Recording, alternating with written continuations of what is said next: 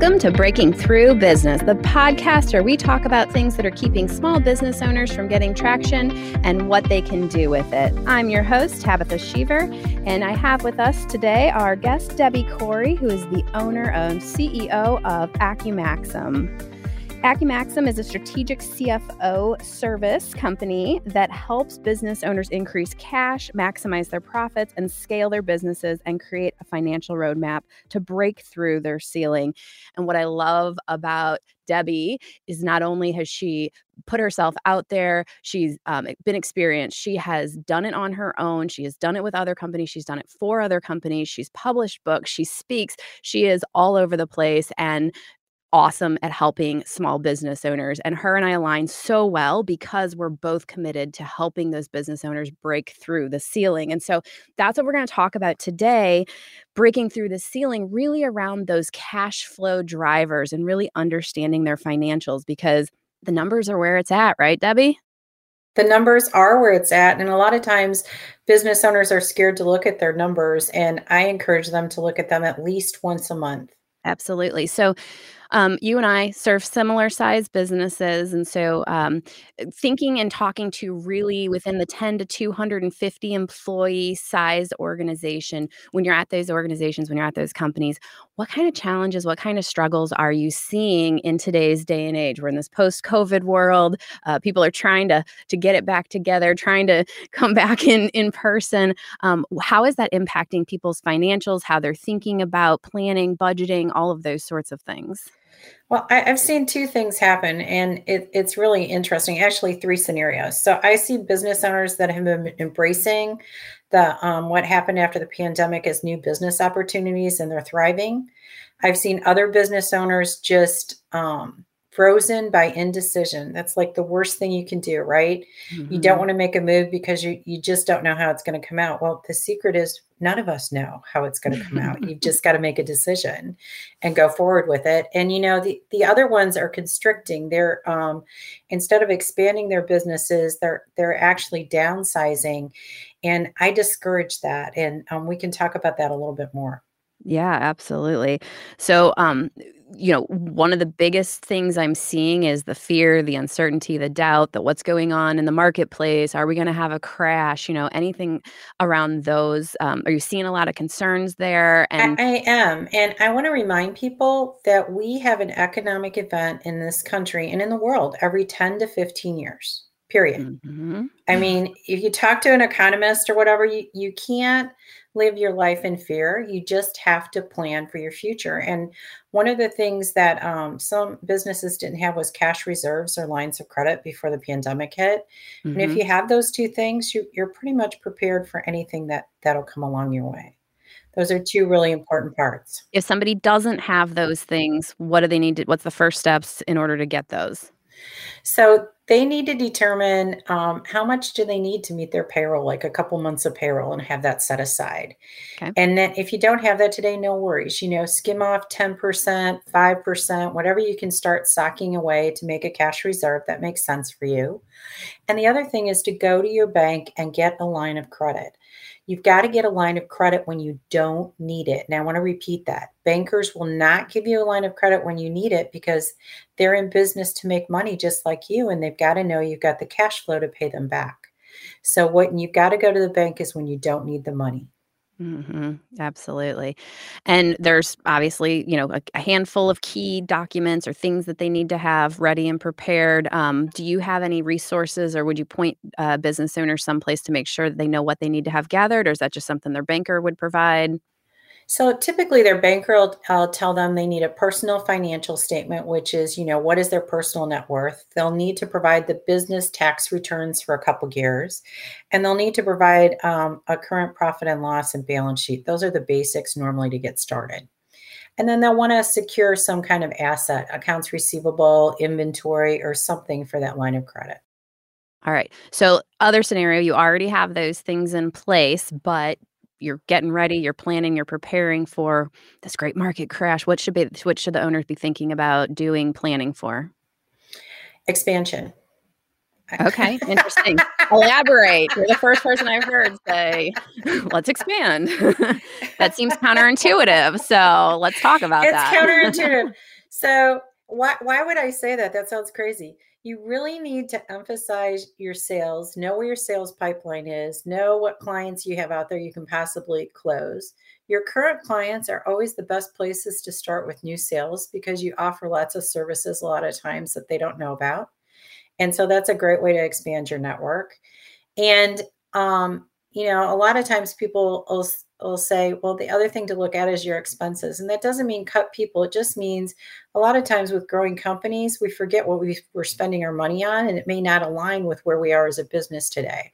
So those should be reviewed every quarter to every 6 months to make sure that those expenses are still in line with what you have going on in the business. Yeah. So I think you just triggered something for me. Part of, the EOS work that I do is getting everybody clear on who they are, where they're trying to go. And you got to bank or push your financials up against that vision that you set as well. And so we talk about that really early on, like, who are you? Where are you going? What are your 10-year targets? What's your 3-year plan? What's your 1-year goals? But then, there's only really one tool in the EOS workbook or box that really talks about financials, and that is the 8 cash flow drivers. And so to stop and pull that tool out once a quarter and to take a look at it, I think we probably should be doing more often. We probably do it probably once a year in the program. And so you're suggesting looking at it maybe every 90 days to 6 months. So can we talk about the 8 cash flow drivers tool just a little bit? Help us. Absolutely. Perfect, because I think it's a tool that is incredibly underutilized, as I just pointed out there. But there are 8 cash flow drivers. So there's 8 levers that business owners can pull in order to help improve their cash flow. Would you teach everyone what those 8 cash flow drivers are? I would be happy to. Price. What is the cost of the goods that you're selling, or your cost of sales? If you're a service industry, it's your labor. So I want to remind you about that. It's what your labor costs to deliver product. It's errors. How many errors are you paying for to customers? Is it errors in product? Is it errors in service? Those all cost time and money. Your AR days. And this is one of my favorite topics because we love to talk about sales, but if we don't collect the money, guess what? No cash. Mm-hmm. So that AR day is really important to make sure that we've got good cash in the company. G&A expenses, which is an abbreviation accountants love to use, and it's your general and administration expenses. So that's your what you're paying for your salespeople and the people in the office that help you deliver your services and products. Compensation, what you're paying your employees. Service time, how much time does it take to deliver your service?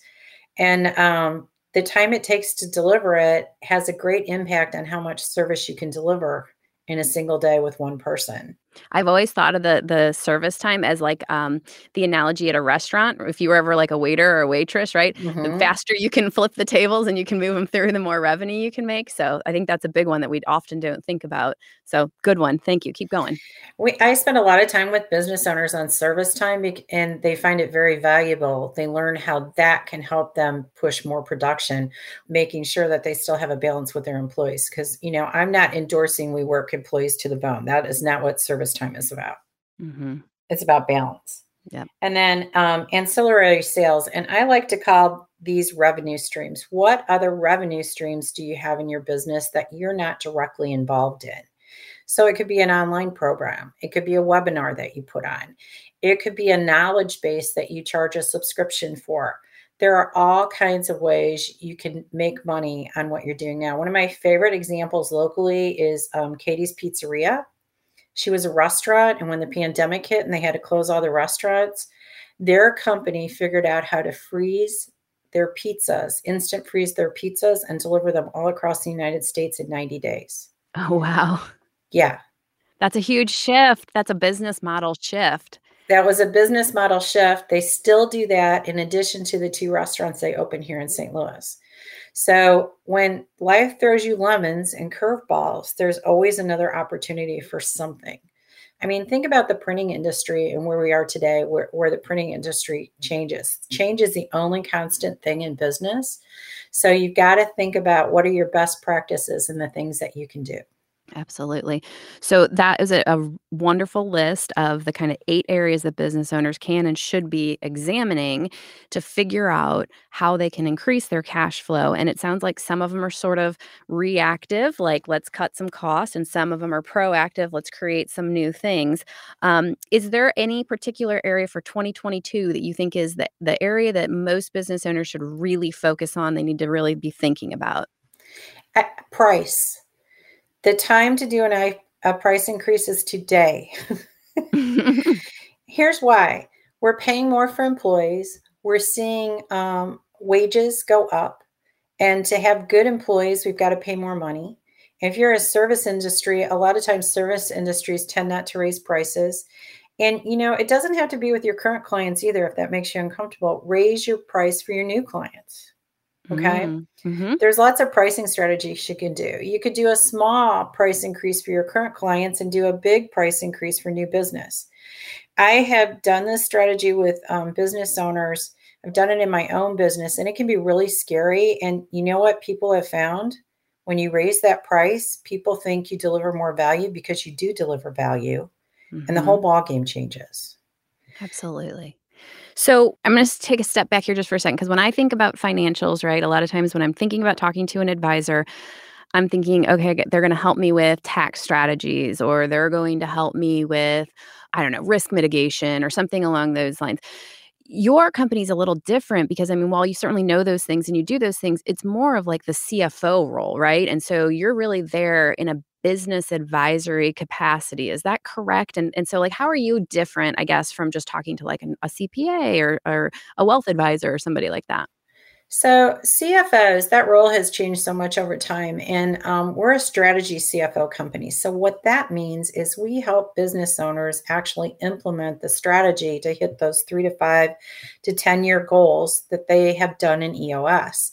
And so that makes us different because there's a lot of doers in the world, right? Yes. And we need doers, but we also need those people that help us step outside of the business and know how to move the levers that we just talked about to gain the best profitability.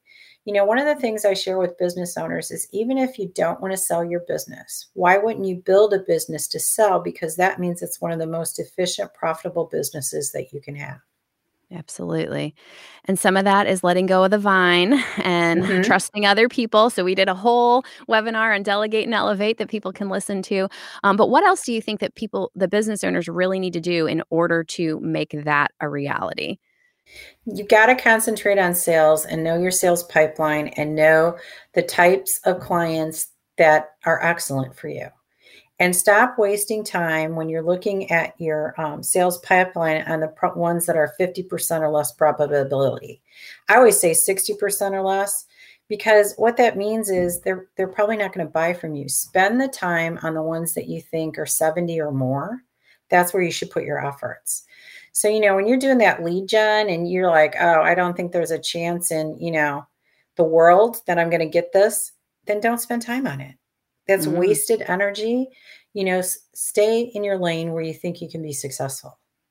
Absolutely. Great advice. So there's been a ton of nuggets in here about where you can focus. A must do, it sounds like, is to increase those prices in 2022. There's different ways of doing that so that you can stay within your comfort zone a little bit there. And so Debbie's got some great ideas for you there. And then it sounds like really targeting and segmenting your sales organization and getting that tightly wound.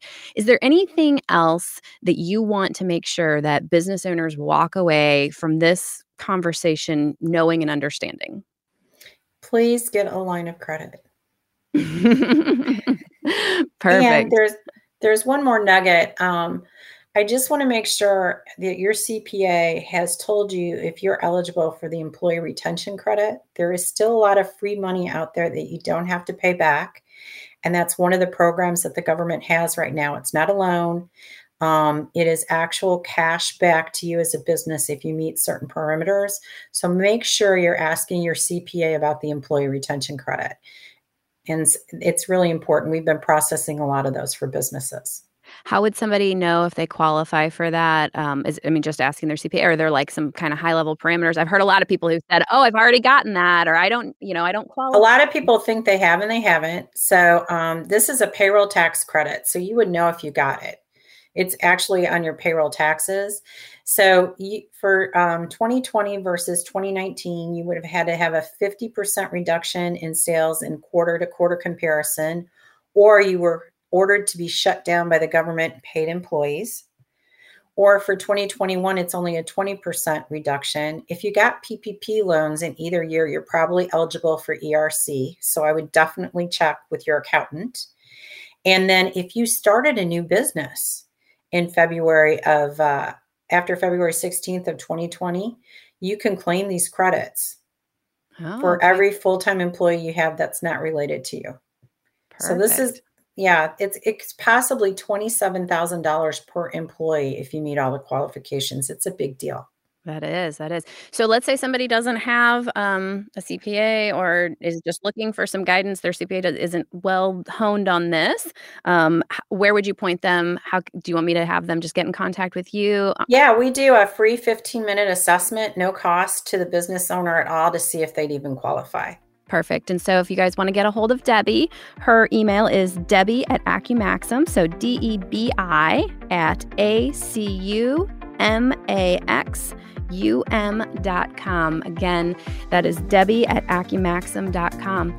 Debi, it has been an absolute pleasure having you on the show today. I thank you so much for your wisdom and your knowledge, and for sharing that with all the business owners out there in the St. Louis area. So hope to have you back again soon. And if anybody wants to get a hold of you, we'll have them go out to that email address that I just gave out. So thank you again. Tabetha, thanks so much for having me today. It was so fun to be here and just discuss numbers. I love them. This has been Breaking Through Biz with Tabetha Sheaver, and I just want to give a thank you to Family Vision Media and Dave Powell for helping us to produce this podcast. Plus Delta is committed to helping your small business get your operations in order and to drive positive change. To learn more about Plus Delta services or EOS, go to plusdelta.com. Until next time, happy changing, everyone.